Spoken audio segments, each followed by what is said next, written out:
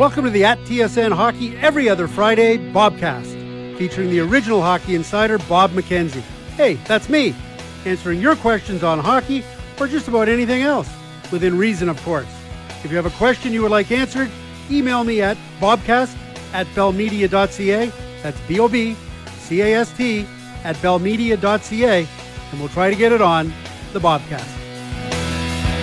We were a blowout of wicked proportions, an accidental company. Hey everyone, and welcome to Season 3, Episode 2 of the TSN Hockey Bobcast. This one for Friday, October 12th, 2018. Actually, truth be told, I'm recording it on Thursday, October the 11th, but we always like to date these on Fridays since we set it up as an every other Friday podcast. Nevertheless, for anybody who's interested, recording Thursday, October 11th. We should call this the no-name down and dirty edition of the Bobcast. You know, I usually try, unsuccessful as I may be, to be glib or funny or have some sort of thematic intro before we get to the questions. Haven't had time to do any of that this week. Just want to get after it. Very busy week. It was a little shorter than usual because of the holiday Monday, but 2 Leaf games for me, regional broadcast on Tuesday night, Leafs in Dallas. Tonight I've got Leafs in Detroit, regional broadcast for TSN. We had 2 editions of Insider Trading, Tuesday, Thursday, as usual for the balance of the season. Stamford, Connecticut run on Wednesday for the NBC game. Vegas, Washington rematch didn't go very well for Vegas. And bad news for Vegas, by the way, that Paul Stastny injury is likely to be a lot longer than the 3 games in reevaluation that the team talked about. It's going to be multiple weeks and at least maybe a month and who knows, maybe even longer than that. But in any case, it was a busy week on that front at TSN. I got a boat in the water at the cottage I got to get out this weekend. I got a dock in the cottage, a dock in the water at the cottage that I got to get out this weekend. Of course, I do have people to take the boat and the dock out, but I like to be there when it's done. And the truth be told, the real reason that I'm recording this on Thursday afternoon instead of Friday afternoon is because I want to try to sneak over to the campus ice arena at UOIT in Durham College. UOIT, for those that don't know, is University of Ontario, and I think it's Institute of Technology. Anyways, it's in North Oshawa. It's only about 5 or 10 minutes from my house. And the Ridgebacks, coached by Curtis Hodgins, a good friend of the show and a good friend of mine, looks like, I think it's their OUA home opener. And there's a couple of kids on that team that played for the Humboldt Broncos last year that were part of the bus crash. Talked to some of the parents when I was in Humboldt, so I'd like to just dash out quickly and check up on those guys in their home opener at UOIT. So that's the real reason. So anyways, that's your intro for this week. Let's get after it with your questions. First question comes from Rocky Eldridge. Dear Bobfather, if you were the Edmonton Oilers, why in the world would you continue to push Milan Lucic on the first unit power play when you have as many young, skilled right wingers? I understand they have yet to prove it during the regular season, but Lucic has proved his ability during the regular season, and he cannot keep up to the rest of that unit. Ratty, Yamamoto, Kahara, Puljujarvi, Reeder would all be better fits based on speed and puck handling ability for the Oiler power play. That from Rocky. I should point out that Rocky sent this email on Wednesday, September 26th, and that was obviously prior to the opening game of the season for the Oilers in Gothenburg, Sweden against the Devils. And it was pretty much a dismal effort for the Oilers in Game 1 in Sweden. But the one bright spot in the game probably was Milan Lucic on the power play, goal and an assist. And Lucic actually played pretty well. Point well taken by Rocky, though. It's an interesting power play, and a lot of people are questioning whether it's going to work. It's got 5 left shots on it. So McDavid's the only guy that plays, quote-unquote, his off wing, and he usually has the puck runs through him on the right wing, and he's obviously a left shot. You've got the left shot Lucic in front of the net as the net front presence. You've got left shot Draisaitl in the center slot or bumper position. You've got left shot Ryan Nugent-Hopkins on the left wing, and you've got left shot Klefbom on the point.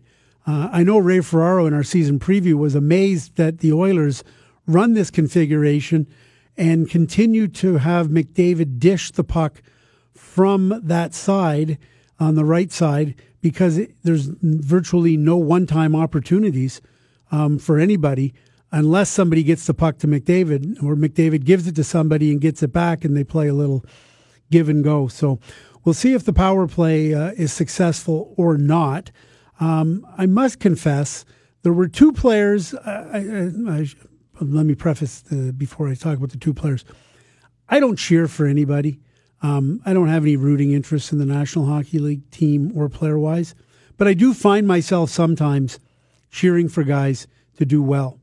And I will confess that two players that I hope have a really good year this year, Jonathan Toews with the Chicago Blackhawks and Milan Lucic with the Edmonton Oilers, for the simple reason that last year, and neither one of them was very good last year, so many people just wrote them off. We are such a judgmental society. I think Twitter really promotes that, where you're just, I was going to say 140 characters, but in 280 characters, just decimating people. And I think, I didn't think that Jonathan Toews is done. And I realize Lucic is a little different situation, but nevertheless, after the year he had last year, everybody just assumed, well, what you saw was what you're going to get. And I thought, you know what? Lucic is a really smart hockey player. Don't know if people realize how hard he works at it and how much of a student of the game he is, and that maybe he needed to adjust his training, or maybe he needed to adjust the way that he plays. But I always like to think that really smart players like him and Jonathan Toews, who's another guy that's like really, really bright, that they're going to find a way, that they're proud guys. And I was hoping and am hoping that these guys will come into this season, and for everybody who wrote them off after last year, just really stick it to those people. And there was a lot of fans and a lot of media, and Toews is off to an amazing start, so that's good. And as I said, Lucic was probably the lone bright spot, aside from the usual plays Connor McDavid makes that nobody finishes for the Oilers. But I'm kind of hoping that Lucic has a better go of it. But Rocky's point's well taken. It's going to be fascinating to watch that 5 left shot power play configuration and to see if Lucic can maintain what he did in game number 1. As for the Oilers, I mean, thanks to the National Hockey League, they're coming out of witness protection plan tonight against the Boston Bruins. Finally, we're a week and a half into the season. It feels like we've been playing hockey forever this season already. And the Oilers have played one game in Sweden a week ago Saturday. It was for us in the East, an afternoon game. So we're finally going to get to see Connor McDavid and the Edmonton Oilers in prime time against the Boston Bruins. And it's kind of been a funny out of sight, out of mind for the guy who's supposed to be the face of the game. So I understand why the NHL does the European tours to kick things off. But it sure feels weird that McDavid has just played one game and has virtually been a non-presence in the National Hockey League landscape for the better part of almost 2 weeks. Next question comes from David Hagen. Hi, Bob. What do you think will happen with the Jets and Jacob Trouba after this season? I believe the best thing for them to do is to trade him next off-season. He seems to not want to play for Winnipeg long-term and wants way more than what he's worth, in my not-so-humble opinion.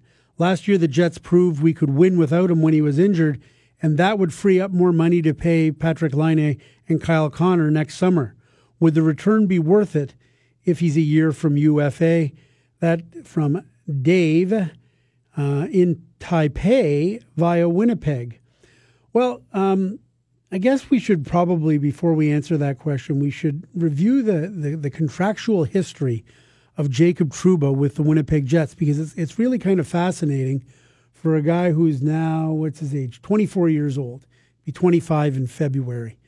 Signed his 3-year entry-level contract and played his first 3 years. Then did a 2-year bridge deal at $3 million per year.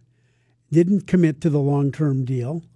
And then went to salary arbitration in the off-season and Trouba and the Jets were not able to negotiate a contract. The 1 year, $5.5 million deal is an arbitration award, though, that he has, is an arbitration award. And it's interesting that they, even in spite of the arbitration, which usually pushes the player and the team together to do either a long-term deal or something longer than a 1 year deal, they ended up with that 1 year award. So that's why a lot of fans in Winnipeg have questions about Jacob Trouba. Now, it's worth noting he's got the 1 year deal this year, and he's got one more year after this season before he's an unrestricted free agent. So David brings up a really good point, and that is probably the optimal time if you're going to trade Jacob Trouba is in the off season. But like Erik Karlsson and like a lot of guys, he becomes an extended rental. That is, you get a full year of him, but unless somebody can negotiate a long-term deal with him, the Jets' price acquisition, what it would cost to acquire Trouba, the Jets' take on that half of it might not be as much as some people would like, given the fact that he's a top pairing defenseman on that team. He and Morrissey are the shutdown pair, although the way the Jets spread things around with Byfuglien on the second pair and oftentimes Tyler Myers on the third, it's extremely balanced, and that shutdown role is very well supported by the second and third pairings in Winnipeg. So I think it is fair. There's a lot of Jets fans who don't believe that Trouba has shown an inclination to want to commit to the team long term, and I think that's fair. That's probably accurate. And whether that's a Winnipeg thing or whether it's simply that he wants way, way, way more money than the Jets are prepared to or could even consider, given all the other things they have to do. And David correctly pointed out that the Patrick Laine deal and the Kyle Connor deal are not going to be easy deals to get done. So yeah, this offseason is the time to fish or cut bait with Trouba and the Winnipeg Jets. Either he's prepared to do a long-term deal this coming summer, in the summer of 2019, or the best thing for the Jets to do would be to trade him. And then, as I said, you're impacted by the fact that he's a year away from unrestricted free agency, and see if he wants to negotiate with somebody else. Maybe he can do his free agent shopping a little bit early, and maybe there's a sign and trade there. Lots of things to consider, but that's the summer of 19, and the Jets aren't particularly worried about that right now. I think, as we mentioned on our previous Bobcast, or talking about the Winnipeg Jets in the season preview, they're all in to win the Stanley Cup, and right now their best chance to do that is with Jacob Trouba in their lineup, so they don't even need to discuss any of this stuff until next season. But it's going to be a hot topic next year, and I don't doubt for a moment that the Jets feel like they need to continue grooming Tucker Poolman, because ultimately if Winnipeg were to trade Trouba, if they weren't to get a long-term deal done with him next summer, and that's still a possibility, I suppose, although what history suggests, 3-year entry-level deal, a 2-year bridge deal, a 1-year salary arb deal.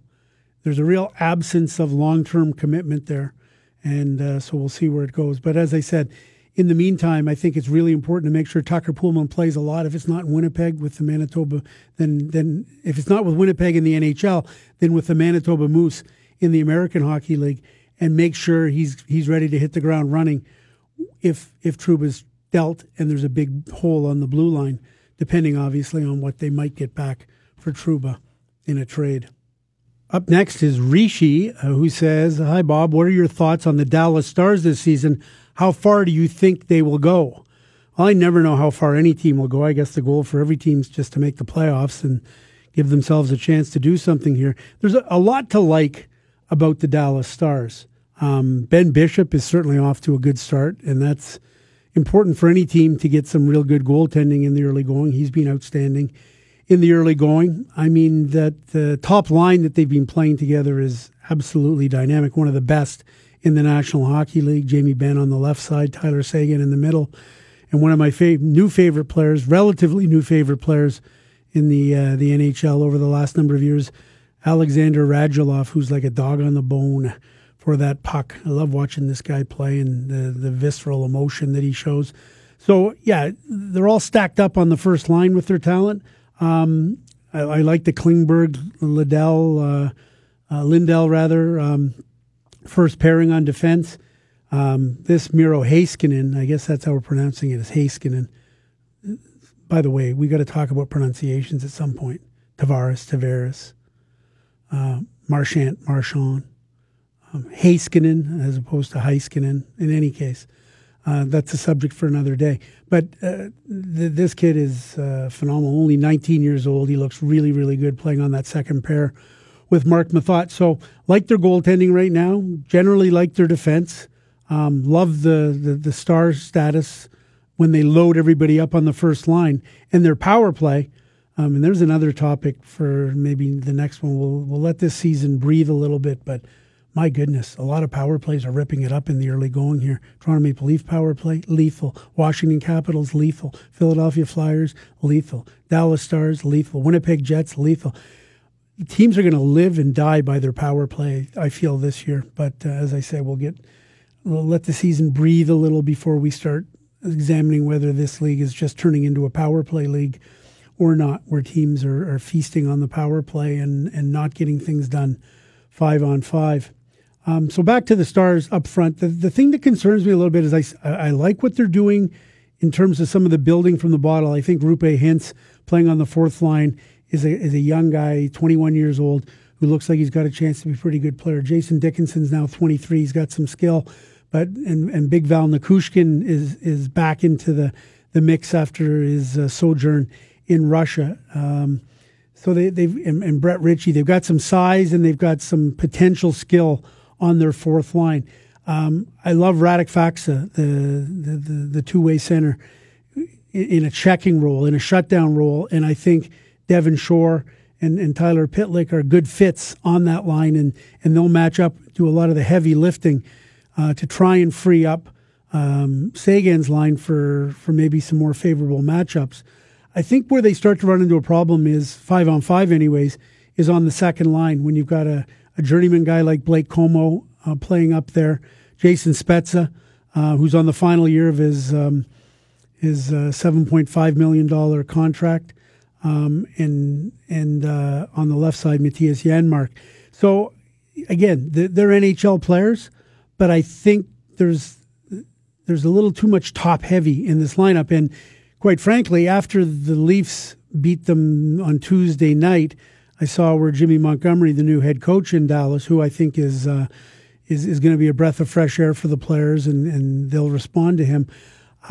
He was talking about maybe balancing the lines out more and maybe breaking up that top unit. And I think ultimately they're going to have to give that a go, because it seems to me that if they're not scoring on the power play or they're not getting goals 5-on-5 from that top line, they may not be getting enough balanced attack in their lineup. So we'll see. But I think they should be a playoff team. And I think if they solve some of that imbalance in their lineup and get the second line scoring a little bit more, that maybe, just maybe, they're a team that could make some noise. Next question comes from Adam Hepp, and in the subject line it simply says, Jeff Skinner. Bob, have you heard anything about the Sabres and a possible extension for Skinner during the season, or are they going to wait and see how the year goes? Got to think the Sabres can get him a little cheaper during the season compared to him hitting the open market. That from Adam Hepp, who happens to come from Charlotte, North Carolina, obviously a Caniac, who's following up on Skinner after Skinner ceased to be a member of the organization when he waived his no-move clause and no trade clause to go to the Buffalo Sabres from the Carolina Hurricanes in the offseason. Skinner, of course, is in the final year of his contract, $5.725 million for the 26-year-old, scheduled to become an unrestricted free agent. Right now, in answer to your question, Adam, it's see how the year goes is the answer. Buffalo wants to see how Skinner's going to do. He's playing in a line with Patrick Berglund and Kyle Oposo. I think he's on the second power play unit. And And I think Skinner wants to see how the year unfolds for him. He knew that he felt like he needed a change of scenery from Carolina. So that's why he waived to go to a city that's very close to his hometown of Toronto, and also a place where he was going to get opportunity to be the best he can be offensively.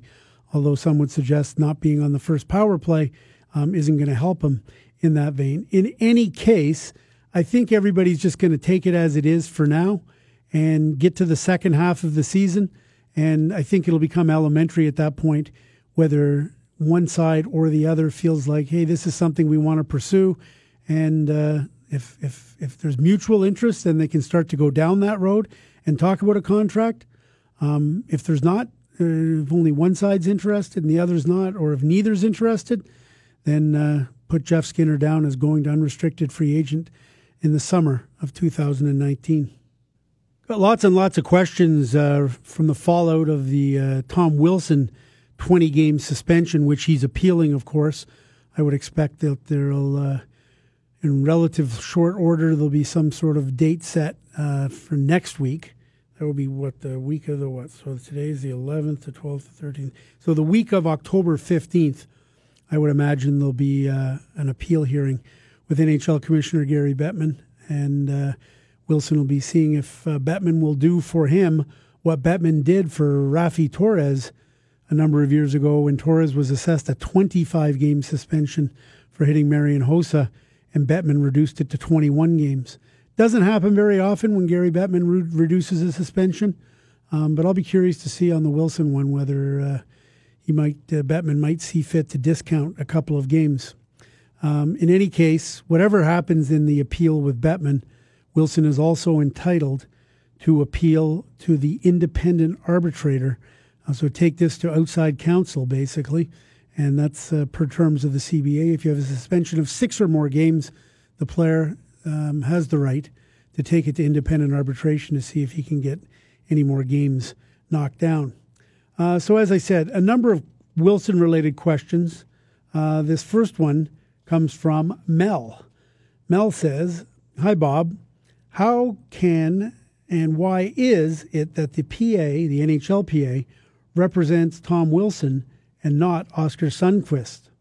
If player safety is the issue, why is the NHLPA representing Tom not a conflict of interest? It seems that the injured party, in this case Sundqvist, is not entitled to have a say or that they even matter. If the NHL and the Players Association want to do away with head hits and other dirty hits, then I would think the PA should not represent the accused. The NHL and Players Association should have a separate party, say a lawyer, represent the accused if they appeal. A hit to the head may not cause immediate damage, but take a look at Joe Murphy's case. If a player is suspended, the team should not be able to replace him on the roster. It is my opinion Tom Wilson should have received double the suspension. I also think he intentionally hit to cause some damage. When he broke Zach Aston Reese's jaw last year, he was laughing about it. No remorse, only glee. Not sure if you can or will answer any of these, as you seem to be a fan of Tom's." That from Mel. Well, first off, Mel, I have no problem answering any of these, as you said.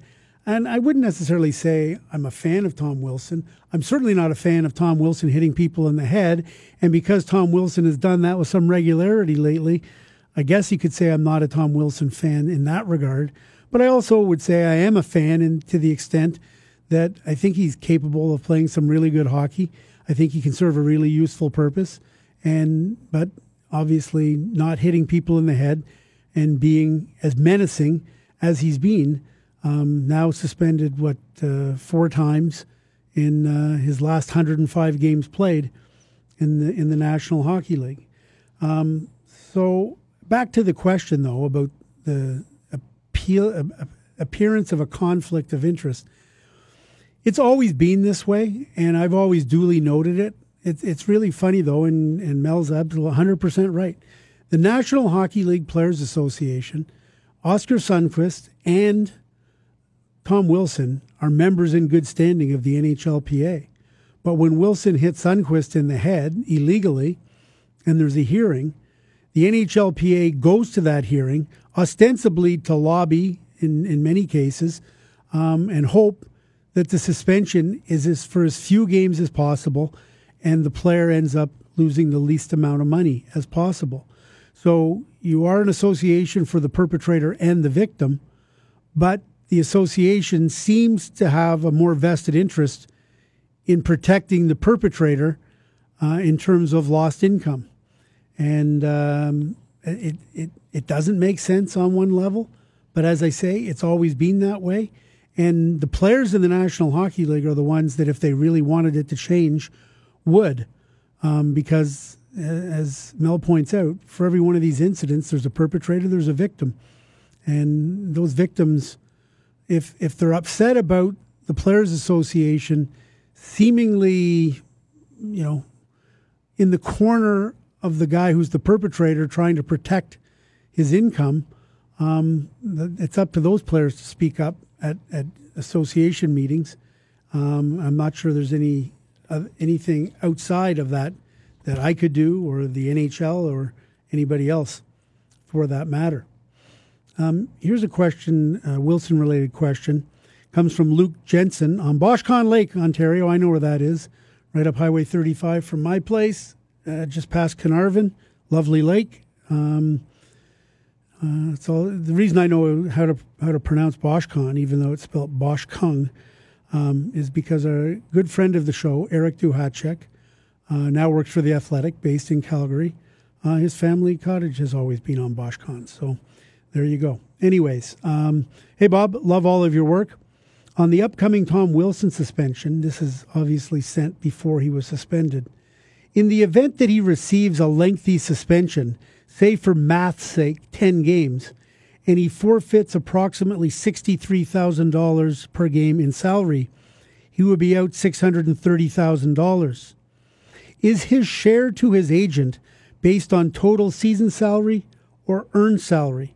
Would he, in theory, be losing an additional $31,000-ish, given a 5% fee to his agent, if it's based on total contract salary? Are agent fees paid on pre- or post-tax income? That from Luke Jensen. This is a really intriguing question, and I would have, without knowing the answer to it, and I didn't know the answer to it when I saw it, I would have imagined the answer would be, well, you know what? Tom's got to pay his agent fees, and he pays those when he signs his contract on a year-by-year basis. And he's just SOL, out of luck. If he gets a big suspension. So he's paid his agent fees, and now he's losing money because of it, so it's like a double hit. But in fact, quite the opposite is true. In the case of Wilson, in this instance, and by the way, it was a 20-game suspension, so it ends up being about $1.26 million. Whatever percentage his agent takes on his contract, the agent doesn't get that money. So if there are monies lost to suspension, Tom Wilson only pays agent fees on the earned salary, as Luke put it. And I didn't know that. So not an ideal situation for the agent, not an ideal situation for Tom Wilson. And one more reason why there's an appeal in the works, because any games they can get knocked off, for every game that they could get knocked off by appeal, whether it's through Gary Bettman or the independent arbitrator, it's $63,000 and to Wilson, as well as the agent's share of that. Next Tom Wilson question comes from Richard Kelly. Hi, Bob. I saw you comment on the Wilson suspension tonight on NBC. This was obviously sent on Wednesday, October 3rd. It was the day the suspension was handed down. So as Richard says, I saw you comment on the Wilson suspension tonight on NBC. I just wanted to suggest that on top of your mentioning that it was, quote, a clear message from the NHL, unquote, and that it, quote, surprised even us insiders, unquote, I wish you'd just gotten out there and said, I agree with it. It's time this kind of idiotic goon play and lowlifes like Wilson were removed from the game.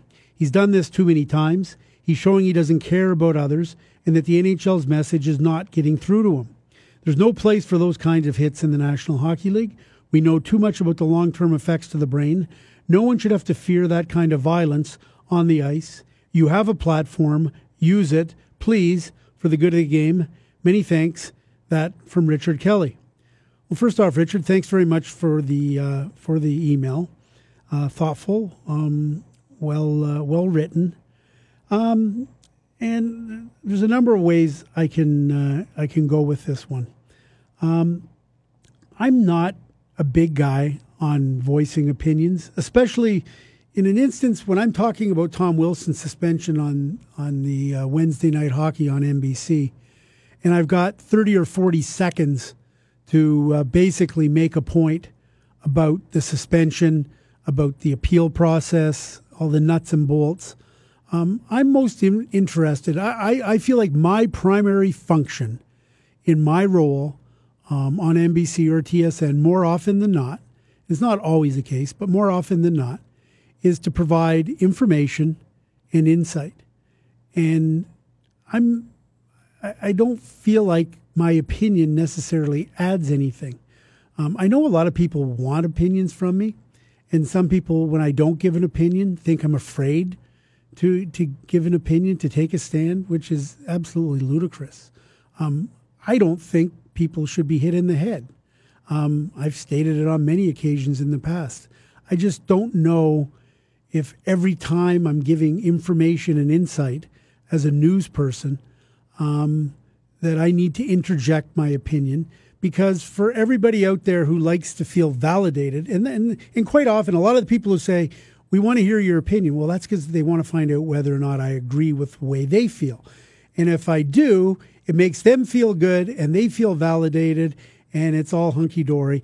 But if they don't feel the same way, now they're thinking more about, that guy disagrees with my opinion, he's out to lunch, he's wrong, as opposed to listening to the information and the insight that I was providing. And as I say, on this whole issue of head hits, by the way, when this first became a really big deal, and this was post-lockout 2004, the whole new rules package came in, the game sped up, and when the game sped up, we had a massive problem from 2005, especially right through to now, but especially 2005 to 2010. There was an enormous number of head hits, and the introduction of Rule 48 and all of those things.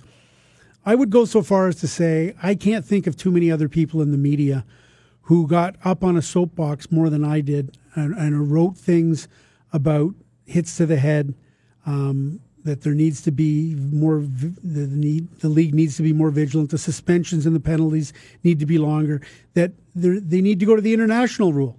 Any hit to the head's a bad hit to the head, accidental or otherwise. And for the longest time, I was trumpeting and championing that cause because I believe strongly in it, and anybody who knows my background knows that I had a son who had to quit hockey at age 14 because of concussions. I know from personal experience, and I've talked about this many, many times in the past, how dark and evil and insidious the concussion problem is, and lived it firsthand for a number of years with my own kid. So that probably was a reason why I was as adamant as I was about it. But what I started to realize over the course of time was that when you become an advocate like that and you're constantly giving an opinion, it just gets old.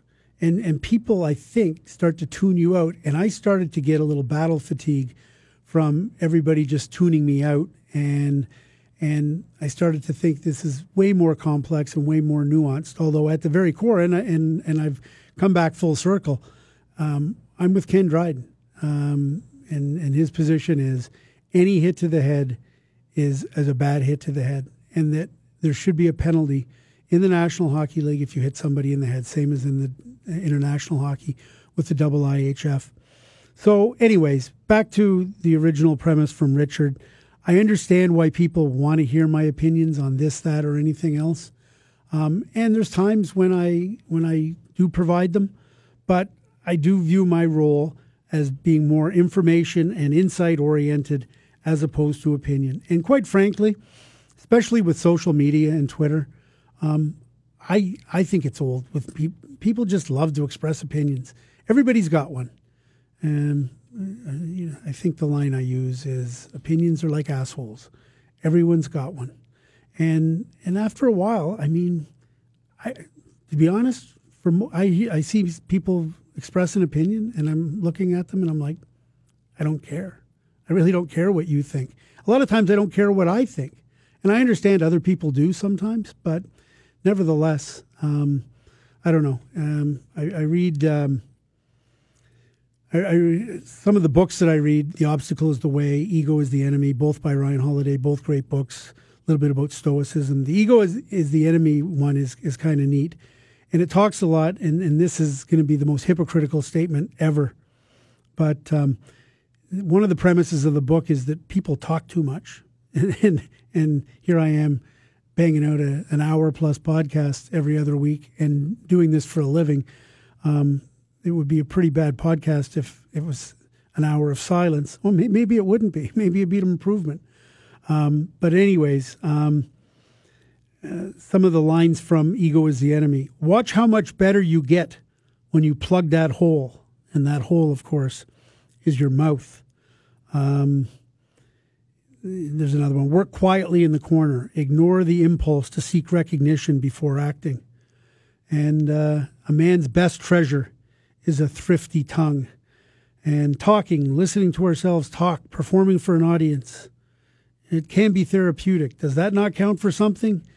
And I actually believe that sometimes it does, but the Ego is the Enemy would say, no, it doesn't count for anything, that talk is talk and action's action, and don't confuse the two. So anyways, I've used up way too many words. I should be more thrifty with it, but thanks to Richard for that on the Tom Wilson suspension. Change gears with this next email. This one comes from Giovanna. Giovanna says in her subject line, Antoine Vermette chatter, ?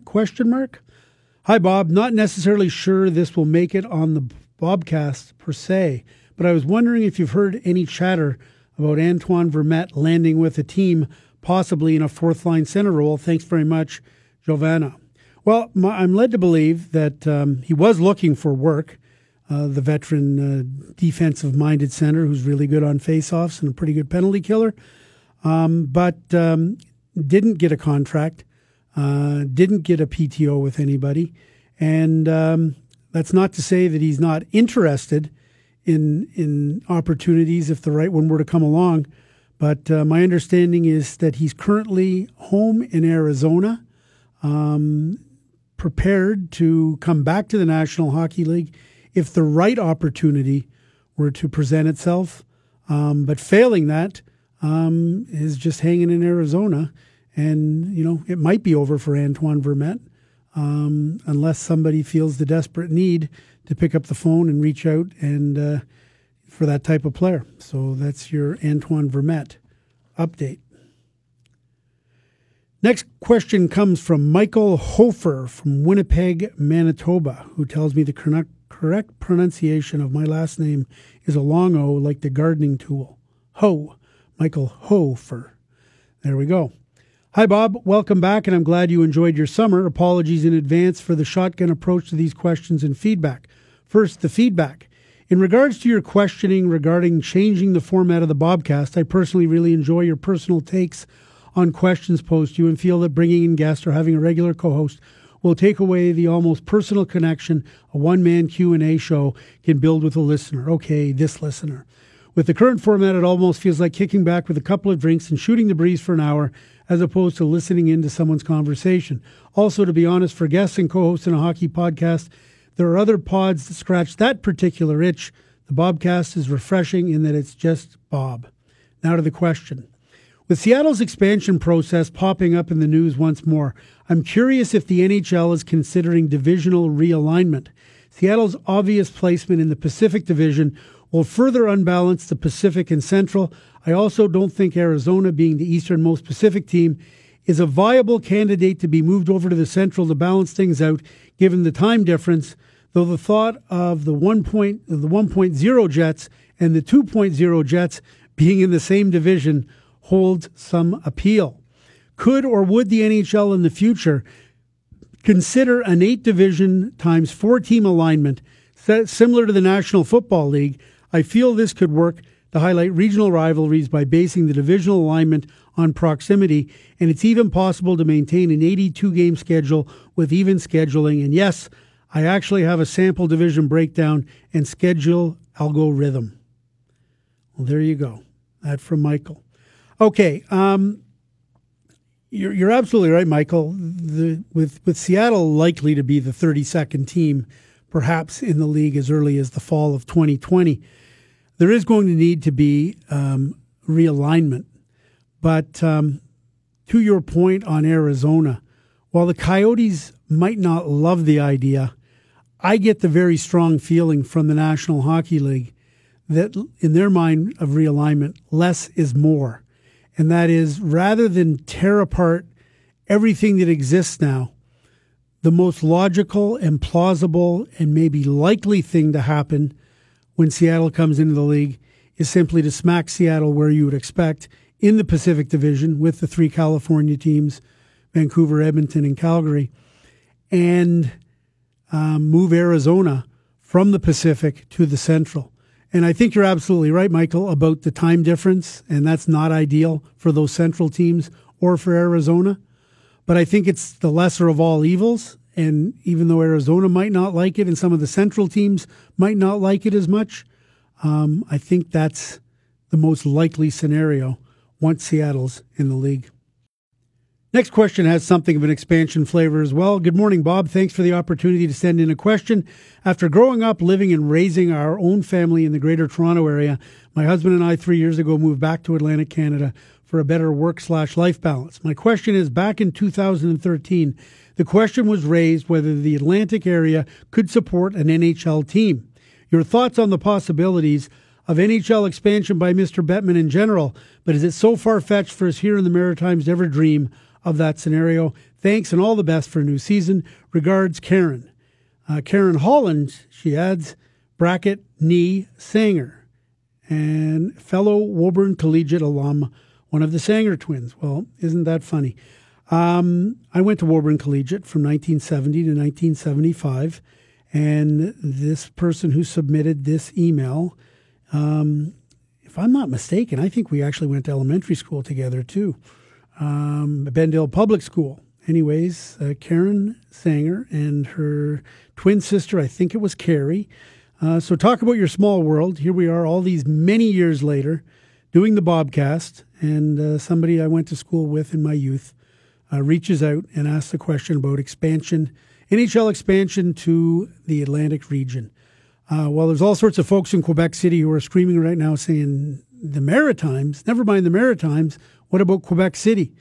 And the reality is that I think expansion, further expansion in Canada has probably outgrown itself.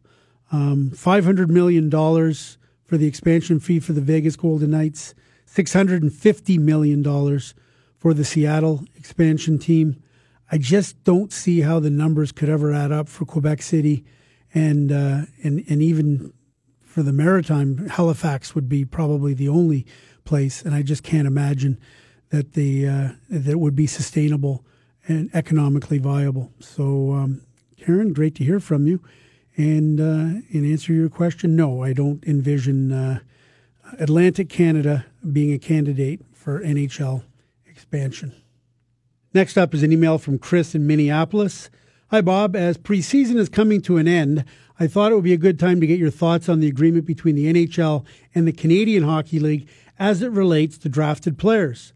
With the trend in the NHL going towards younger players, I was wondering if there's any interest from NHL teams to renegotiate this agreement to allow a few of the drafted players to play on the respective American Hockey League teams instead of going back to junior. For example, the Philadelphia Flyers would have the right to assign Morgan Frost to Lehigh Valley instead of being required to return him to the Sault Ste. Marie Greyhounds, as he's already proved to be a dominant player at the CHL level. Thank you for any insight on this topic, and keep up fantastic work on the Bobcast. This is a common refrain, especially coming out of training camp, when there are a lot of teams that do have a player like Morgan Frost or others who have excelled at the junior hockey level, not ready for the National Hockey League. The intermediate step that might make the most sense for the development would be in the American Hockey League. But the NHL-CHL agreement says in no uncertain terms that those players must be returned to their junior team, unless there is a provision in there.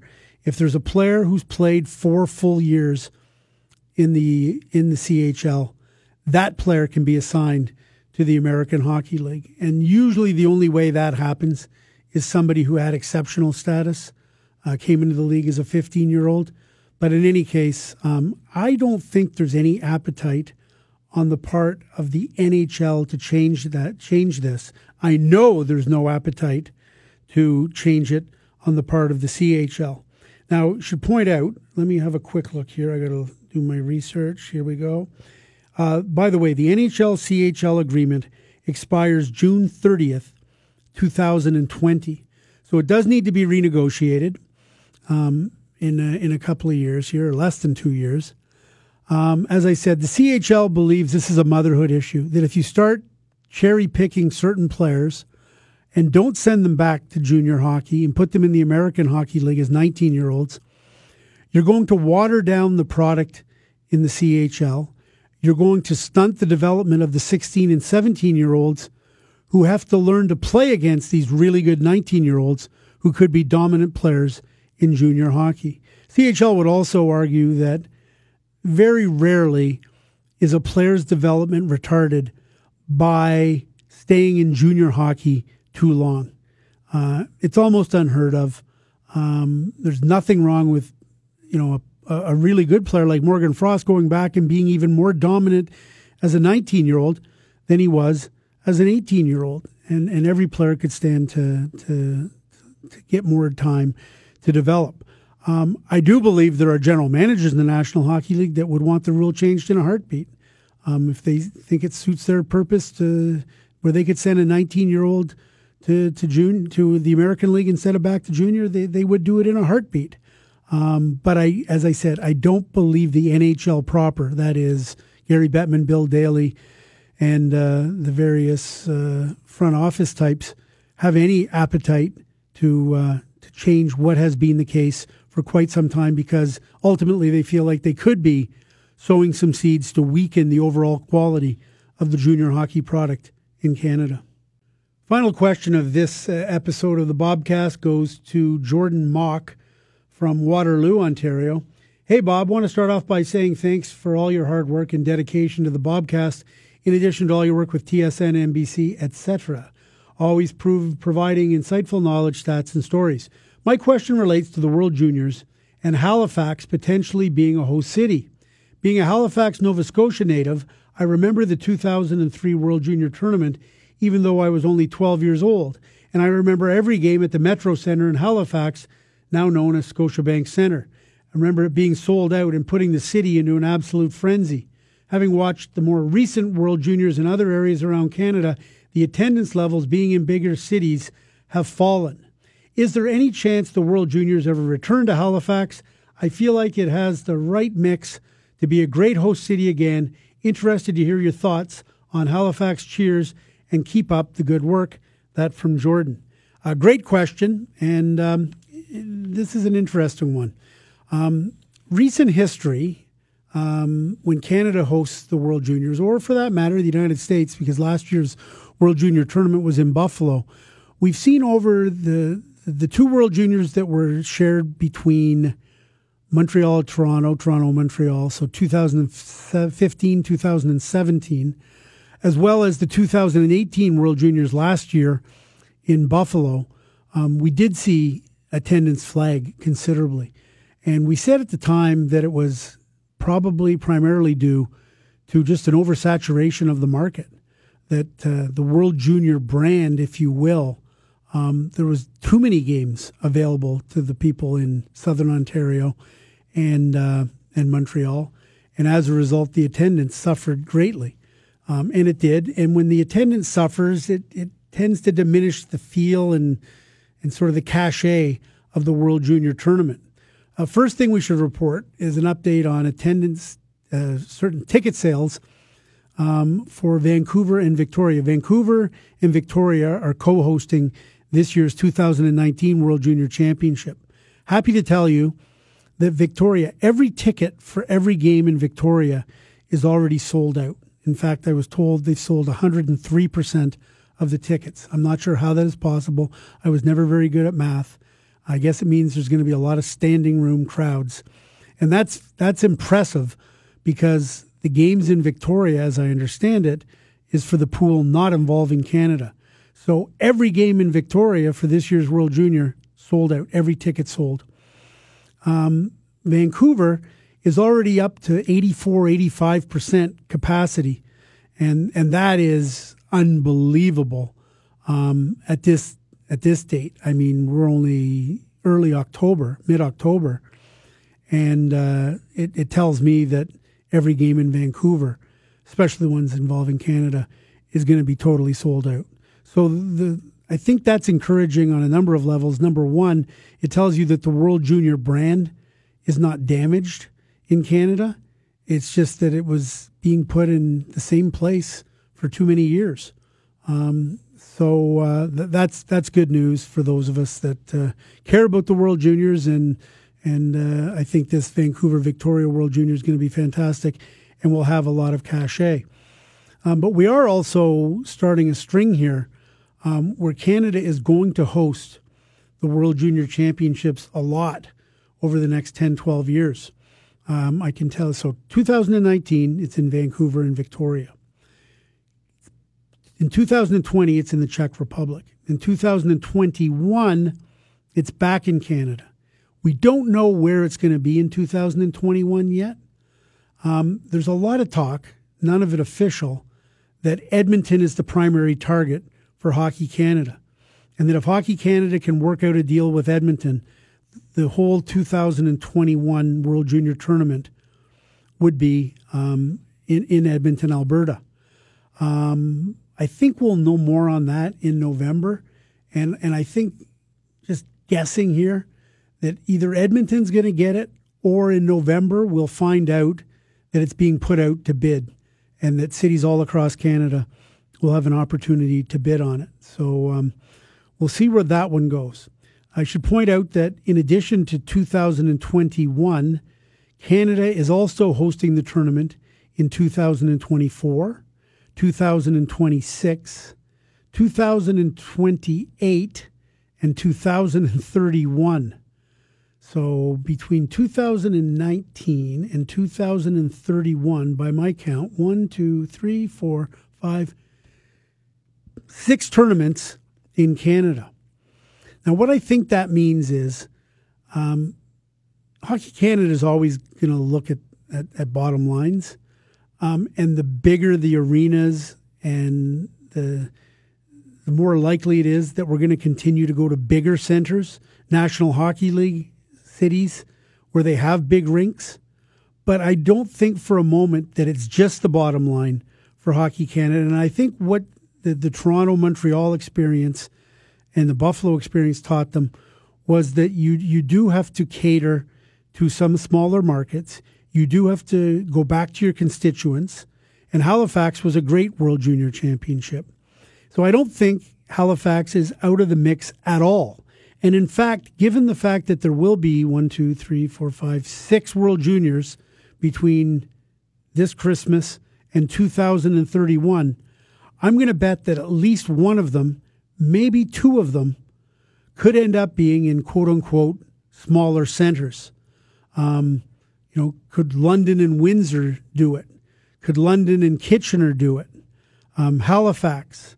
I think those are all possibilities. We've been to, Saskatoon and Regina in the past. So I wouldn't rule out any of the smaller centers, non-NHL locales in Canada, and I think they'll get an opportunity. So in answer to the question about Halifax, Jordan's question, I think they could be in the mix. And again, there's a long way to go here, and there's a lot of business to take care of. But with that many tournaments coming up, I've got to believe at least one of them is going to be in, quote-unquote, a smaller junior hockey venue like Halifax or London or Kitchener or Windsor or somewhere like that.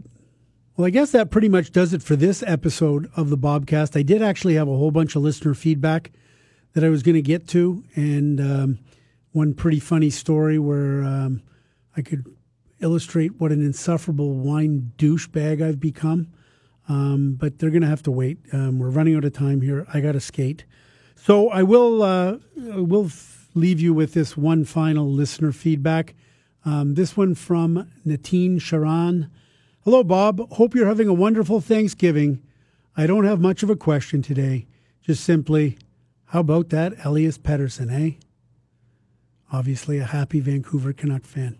Hope you enjoyed this episode of the Bobcast. We'll be back at you in a couple of weeks, and we'll tell more funny stories and make more fun of myself. Have a good one. Take care.